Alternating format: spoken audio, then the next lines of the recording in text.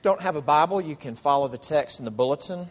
That's the text I'm going to be referring to, Romans chapter 3, beginning in verse 9. Before I read this passage, I want you to think about this. In fact, I just prayed this just now. Something that we pray for as a church. I preached on this around Christmas time, but it's something you'll hear in our prayers. Community groups pray for this for our city. Is this thing called revival. And I think we need to stop every once in a while and define our terms and say, what do we mean by that? That's a word that Christians have used for a long time, but in the 1800s, the meaning sort of changed. Now, when you hear churches talk about a revival in the church, typically what they mean is that our church is going to have a series of special meetings, almost like an in-house conference. We'll have an outside speaker, we'll have special music, and maybe it's all week or it's over a weekend, and you'd say, they might say our church is having a revival. But that's a newer usage of that word. That really happened in the mid to late 1800s. But before that, when Christians talked about revival, what they meant was something that you can't schedule. And you can't say this will start this Friday at 7. And what they meant was an unpredictable, unschedulable work of the Spirit of God, where in a concentrated place, in a concentrated time, the Spirit of God would work in people's lives. And you would see it in non-Christians' lives and in Christians' lives. Lots of non-Christians in a revival become Christians. And again, you can't make anyone do that. God has to do that. But also, lots of Christians would experience just profound renewal. Like maybe they had been around this stuff for 30 years, 40 years, 50 years, but it was almost the feeling of, it's like I've become a Christian again. Now, you can't do that. But they'd feel like it, that I've just been next to this, I've fallen asleep next to it, and I'm just realizing how amazing God is and how bad the bad news is, and then how great the good news is. And all those are just kind of run through an amplifier. When you see a revival, again, you can't manufacture one and you can't predict one. But when you have a revival, the precursor is always, when you look in church history, always there's conviction of sin. And not that we know all of what God's up to, but that makes sense, that usually when God wants to make the good news jump off the page, first the bad news has to be really bad. The way that God got His people ready for the Messiah was through John the Baptist. And John the Baptist was very explicit about the bad news being really, really bad. And then the good news was precious. This is, yet again, and we've had a string of these. We're going the way Paul wrote this letter. This is the last in a string of truly bad news passages. And let me say this, and then I'll read the passage. Reading this text will not put in you, or me, that conviction. We can't make ourselves feel a certain way. Preaching or hearing the sermon on this text will not put it in you. But I will say this. When the Spirit of God is at work in a community, that the things that I'm about to read become very, very felt and real. And then the good news is awesome. So we should hear it. Romans chapter 3, beginning in verse 9. What then? Are we Jews any better off? No, not at all. For we have already charged that all, both Jews and Greeks, are under sin. As it is written, none is righteous. No, not one. No one understands. No one seeks for God. All have turned aside. Together they have become worthless. No one does good. Not even one. Their throat is an open grave. They use their tongues to deceive. The venom of asps is under their lips. Their mouth is full of curses and bitterness. Their feet are swift to shed blood. In their paths are ruin and misery. In the way of peace they have not known. There is no fear of God before their eyes. Now, we know that whatever the law says, it speaks to those who are under the law, so that every mouth may be stopped, and the whole world may be held accountable to God. For by works of the law, no human being will be justified in his sight, since through the law comes knowledge of sin. Amen. Let's pray together. Our Father, yet again, after a string of bad news passages from this letter is another one. And in some ways it's hard to bear. We need to bear it. We need to hear you. And we pray that this would hit us just the way it needs to hit us, but not so that we despair. Father, would you keep us from leaving in despair? But even having heard this, to leave with hope. And we ask this in Jesus' name. Amen.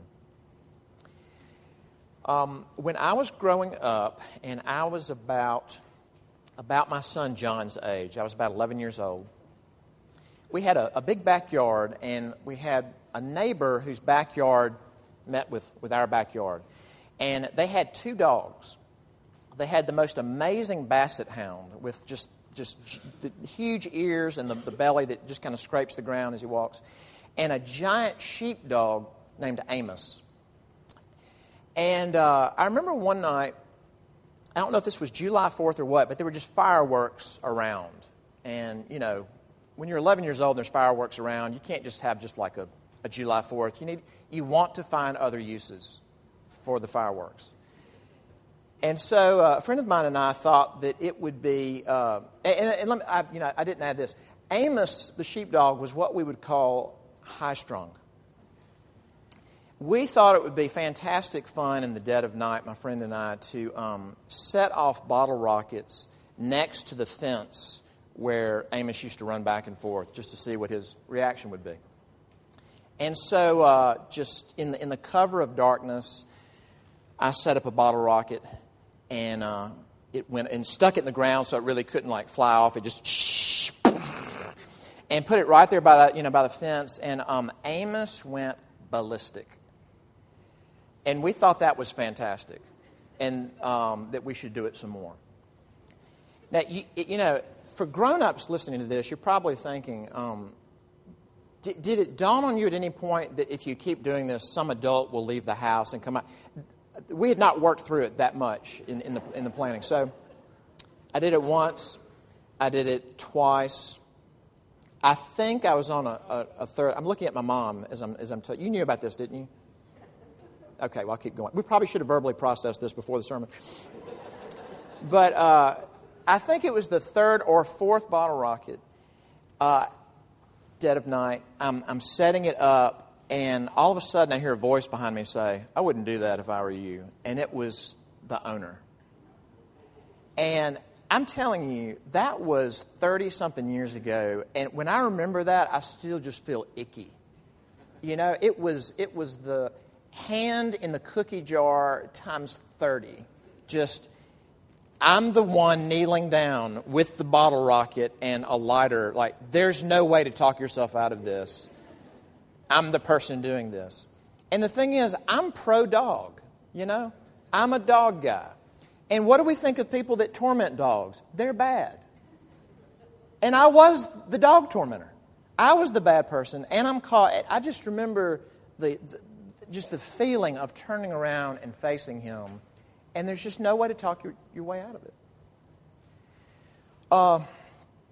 We've all had moments like that. Some are childhood memories. Some are much more serious. This passage is a passage about the whole human race really just being caught and called out by the law of God. The law of God are not just random rules, but they come out of Him, so they reflect what He's like.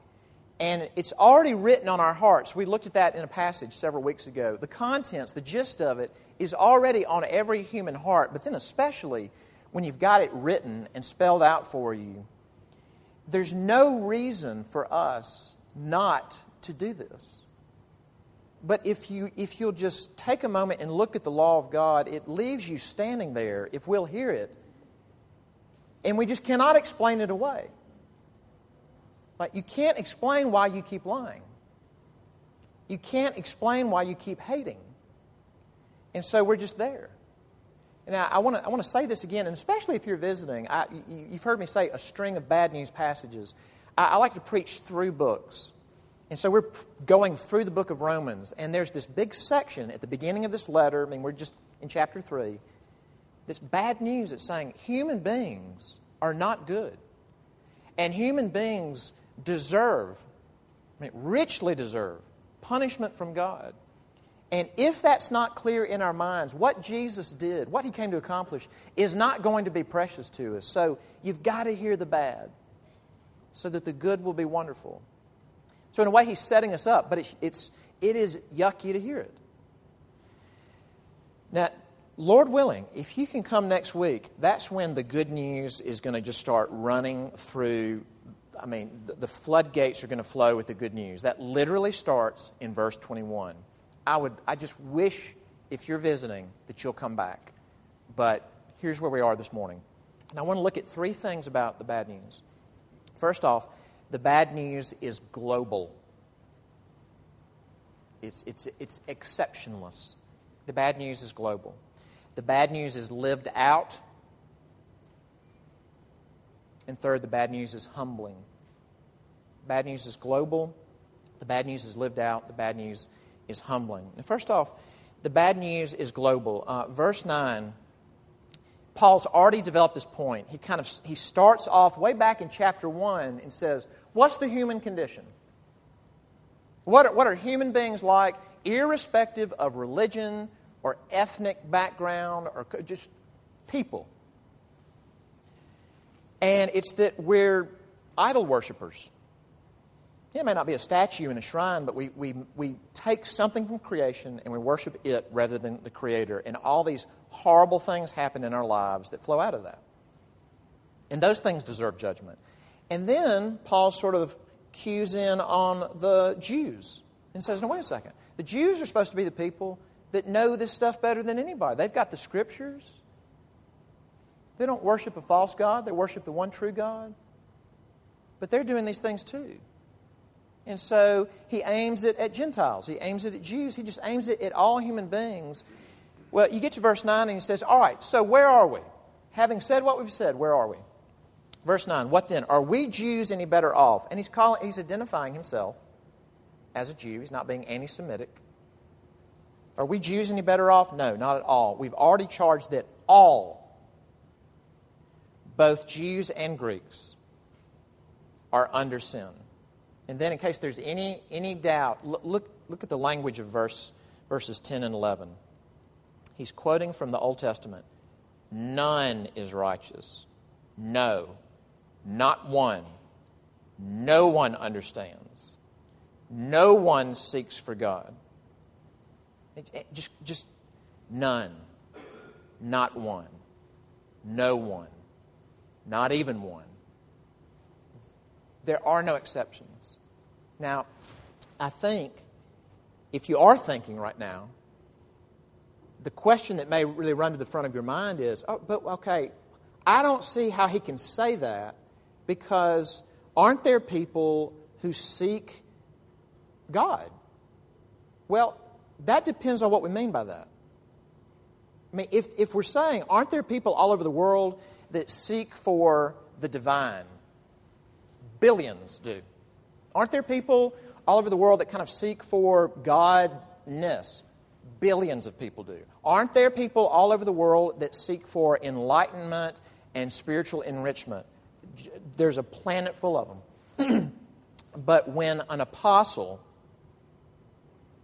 especially when an apostle who's quoting the Old Testament, when he uses the word God, does he just mean kind of generic godness? Does he mean sort of generic spiritual enlightenment? from an apostle's point of view, enlightenment is Scripture. That is God saying, do you want to understand reality? Do you want to know truth? All right, here it is.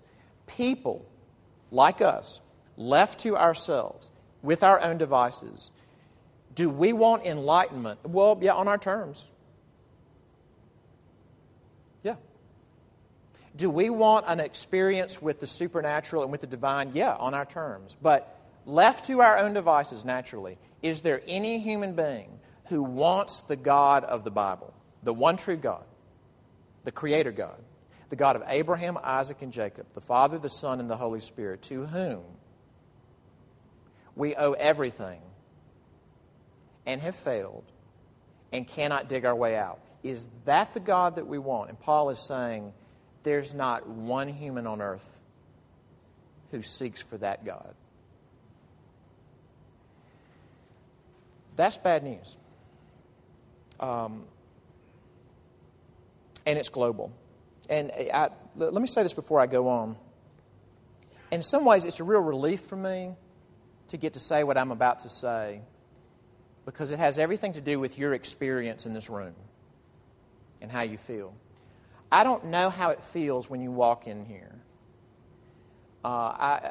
Because no two people are the same. And I hear some folks say, when I come into worship, I feel like I can be myself. I feel like I don't have to pretend. And when I hear that, that is music to my ears. But I've also heard people say, when I walk in, it looks like a group of very sharp people.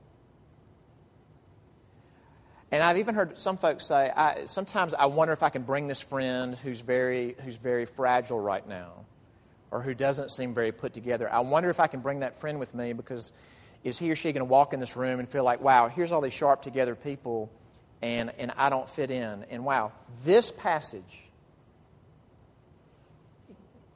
strangely, should be the antidote to that. If you look around the room, and this looks like a together group of people, do not be fooled by appearances.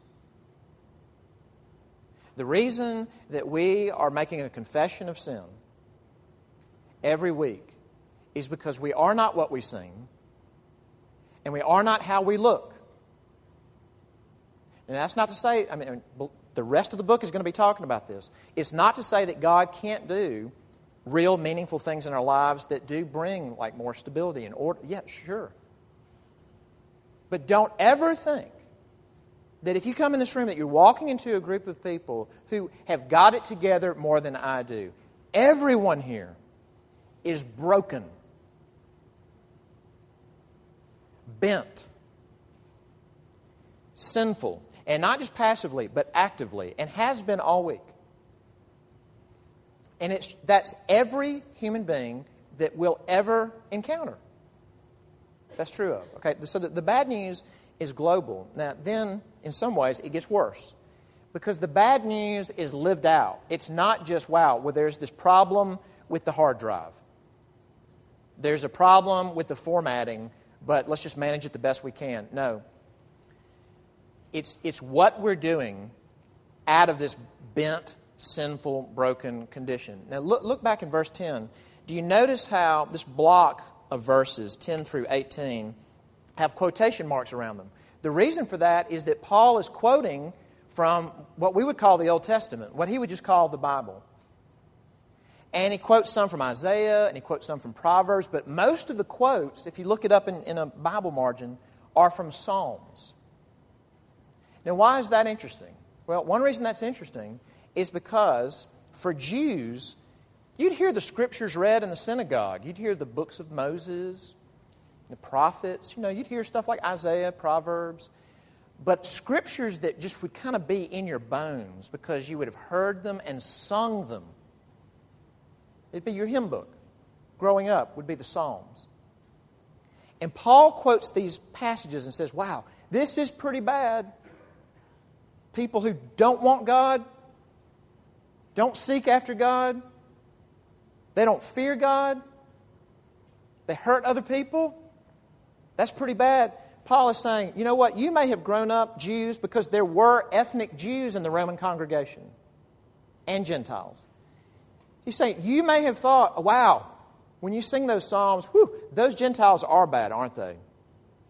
So when you're singing that, you feel removed from it. And Paul is saying, stop removing yourself from it. I mean, what does verse 9 mean? What then? Are we Jews any better off? No, not at all. We've already charged that all, both Jews and Greeks, you could read that, both Jews and Gentiles, and that's every human,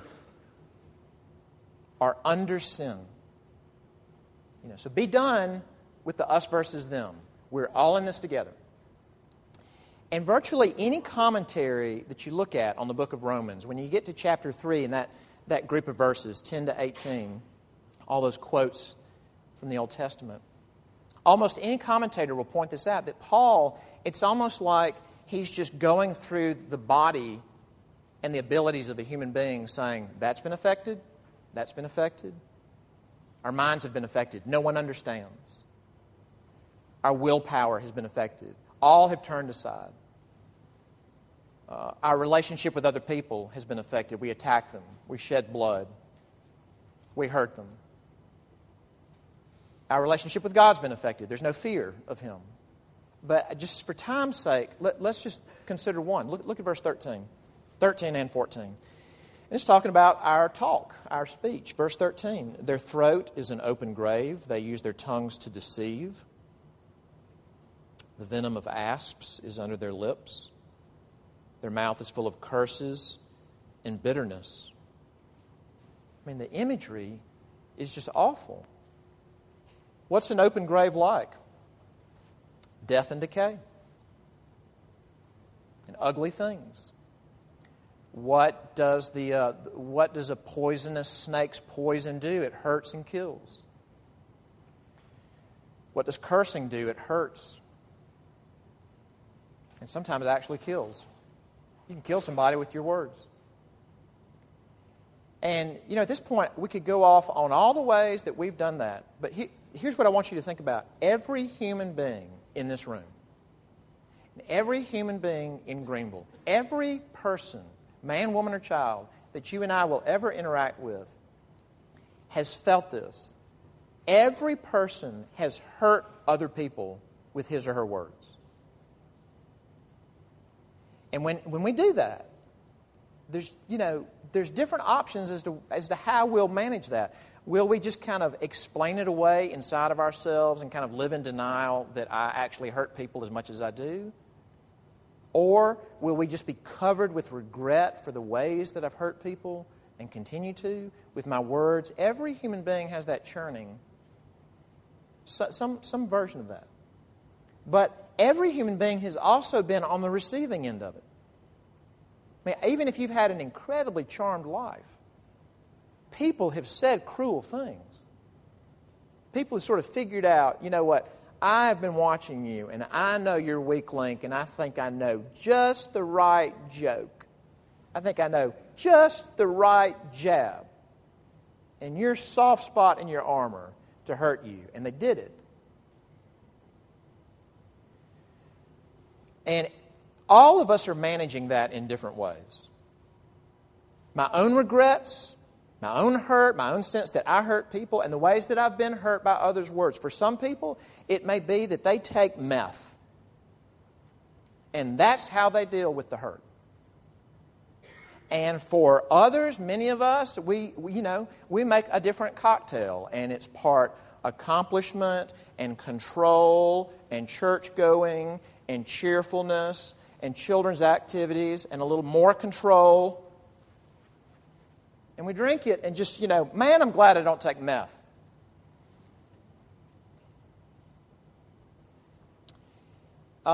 We are in this together. That we're not just sinners, but we sin. We sin with our minds and our feelings and our doing and our not doing. The reason that our church doesn't love each other like we could or should is because of this. The reason that we have to rally ourselves to worship God, whether in public or private, is because of this. And I want you to think about something. On the one hand, you just may be going, remind me not to go to that church anymore. This is discouraging. There's a million different applications here. One I would mention is, if we don't come to grips with this, strange as it is to say, do you understand, racism will never get better? And the reason I say that is that something that's up underneath any kind of racism, any kind of exclusion, wherever it is in the world, whatever races are involved in the world, what's underneath it is that I make this race, this kind of person, out to be other, and feel superior, and feel like I must distance myself from you or maybe get rid of you. All varieties of racism have that up underneath it, because that's the human condition, is that your problems are worse than my problems. This text speaks to the heart of who are we to do that? Every human being, whatever the color, whatever the background, whatever the likes and dislikes, whatever the culture, every human being is in this dilemma. We are in this together. Not just the sinful condition, but the doing of it.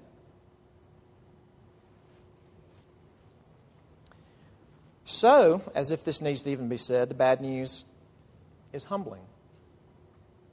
How does Paul express that? And let me do this in reverse order. Look in verse 20. By works of the law, no human being will be justified in his sight, since through the law comes the knowledge of sin. Okay, one way that we're humbled is that our eyes are finally opened. They're opened to what we are really like. The law of God is in some ways like the mirror in a department store changing room or a retail changing room. Those are the worst mirrors because they're head to toe and the lighting's not like our bathroom. I like me in my bathroom lighting. I don't like me in changing room mirrors because you really kind of see what you look like. And Paul's going to say, table this, we're going to get to it, but in chapter 7, Paul says, you know what? I didn't even know what coveting was. And then I read, you shall not covet, and I was all about it. Now I knew what that was. It had been in me the whole time, but I knew how to covet once I read, you shall not covet. It's like it aroused it inside of me. It didn't put it in me, but the law showed me what I'm like. So part of the humbling is that our eyes are open, but the other part is that our mouths are closed. Verse 19. Now we know that whatever the law says, it speaks to those who are under the law, so that every mouth may be stopped, and the whole world may be held accountable to God. If you've watched a documentary about World War II and the concentration camps that the Nazis had set up, you may have seen footage of what I'm about to describe. It's amazing. There were areas when the Allied forces liberated these concentration camps, they went into surrounding towns and they got the locals to walk through the concentration camps and sometimes even to clean them and dig the mass graves. And there's debate about how many locals in any of these areas knew what was going on, who didn't, but many had denied that these reports that were getting out could be true. And the Allied forces walked them through, there's footage of this, through the concentration camps to say, all right, first off, open your eyes. And number two, do not try to explain this away. And literally in the footage, you'll see men and women with, tears, handkerchiefs over their mouth because of the stench, but also the grief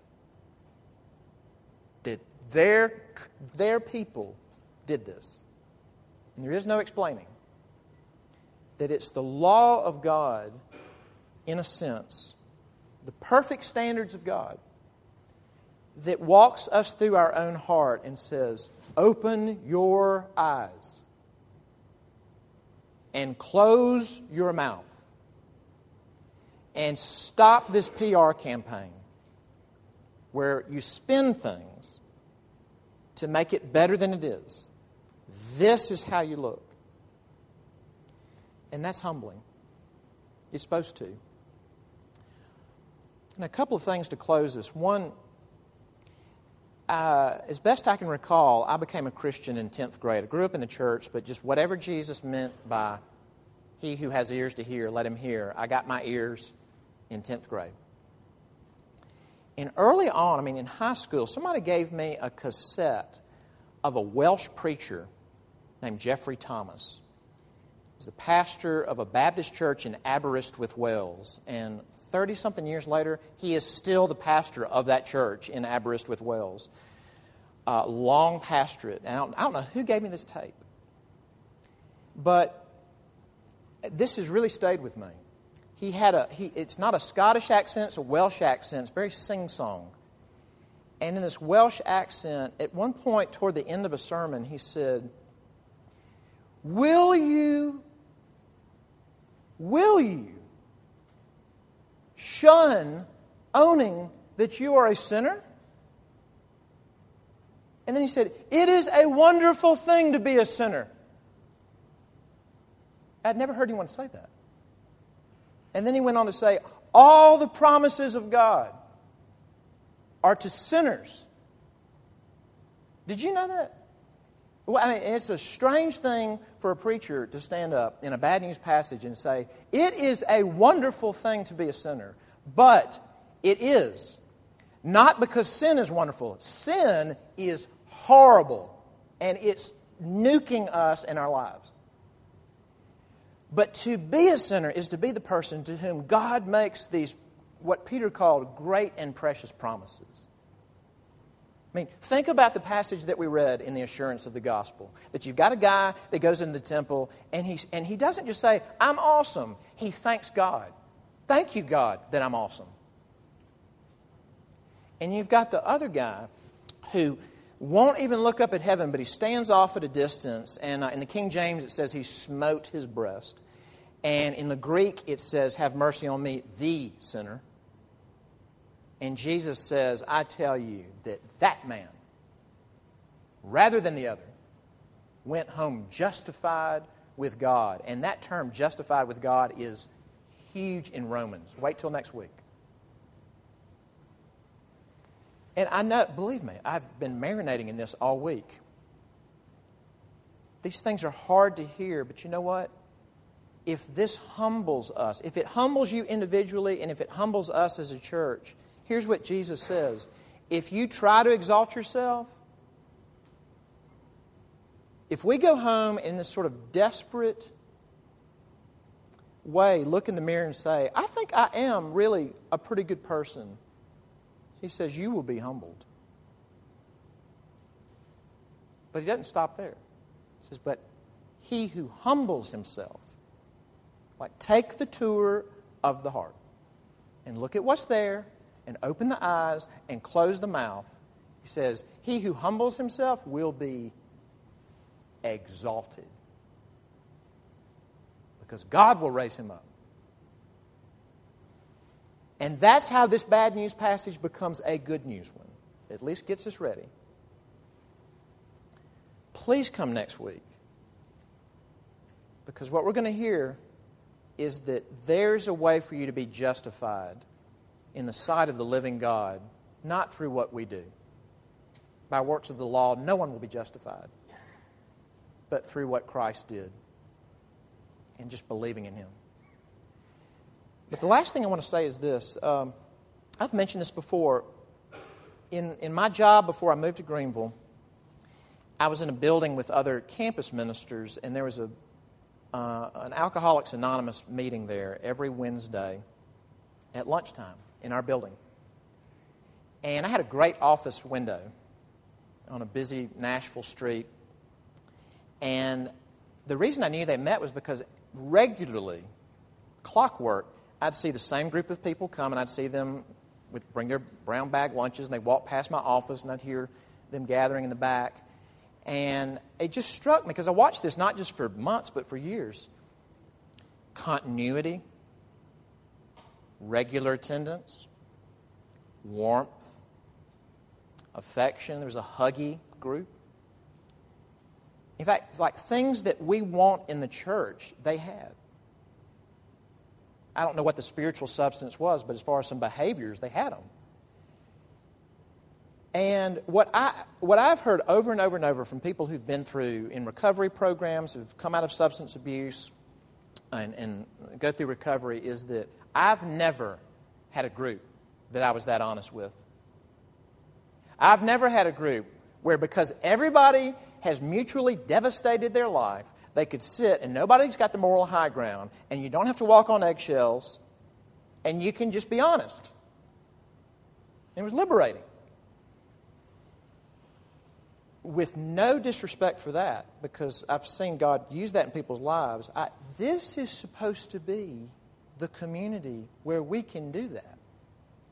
Because if this is true, why would we not? And as we've said, there is something really special about, for instance, a community group, when instead of just saying, yeah, we've had a good week, blah, blah, blah, blah, blah, pray for my grandmother. And I'm all about praying for grandmothers. Yes, may they all be prayed for. But there's just something precious about when somebody says, I am an angry person. And it's getting on my friends, and it's getting on my family, and it is affecting my work, and I need your prayers. There's something about when a husband and wife say, we have been fighting for 2 weeks, and we need your prayers. There's something about when somebody says, I am staring at my Bible and I don't want to pick it up, and I've never felt more dead toward God, and I need you to pray for me. And God is faithful. But you know what? If these things are true, can we be more Christian than Southern? Can we be more biblical than Southern? This is supposed to be, and it can be, a community where we can say, God have mercy on me, the sinner. And we can say it individually and together. And then can hear Jesus saying to us, he who humbles himself will be exalted. Amen. Let's pray together.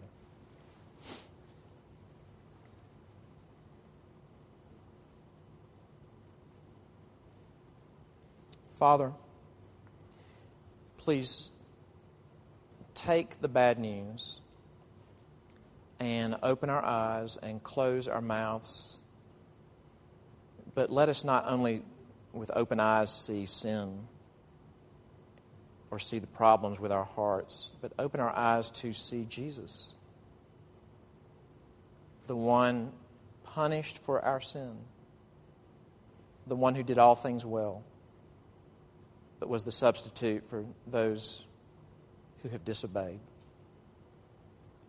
We pray that we would leave with joy. We pray that we could sing and come to your table with joy, not because of our record, but because your precious Son is at your right hand. And we pray in his name. Amen.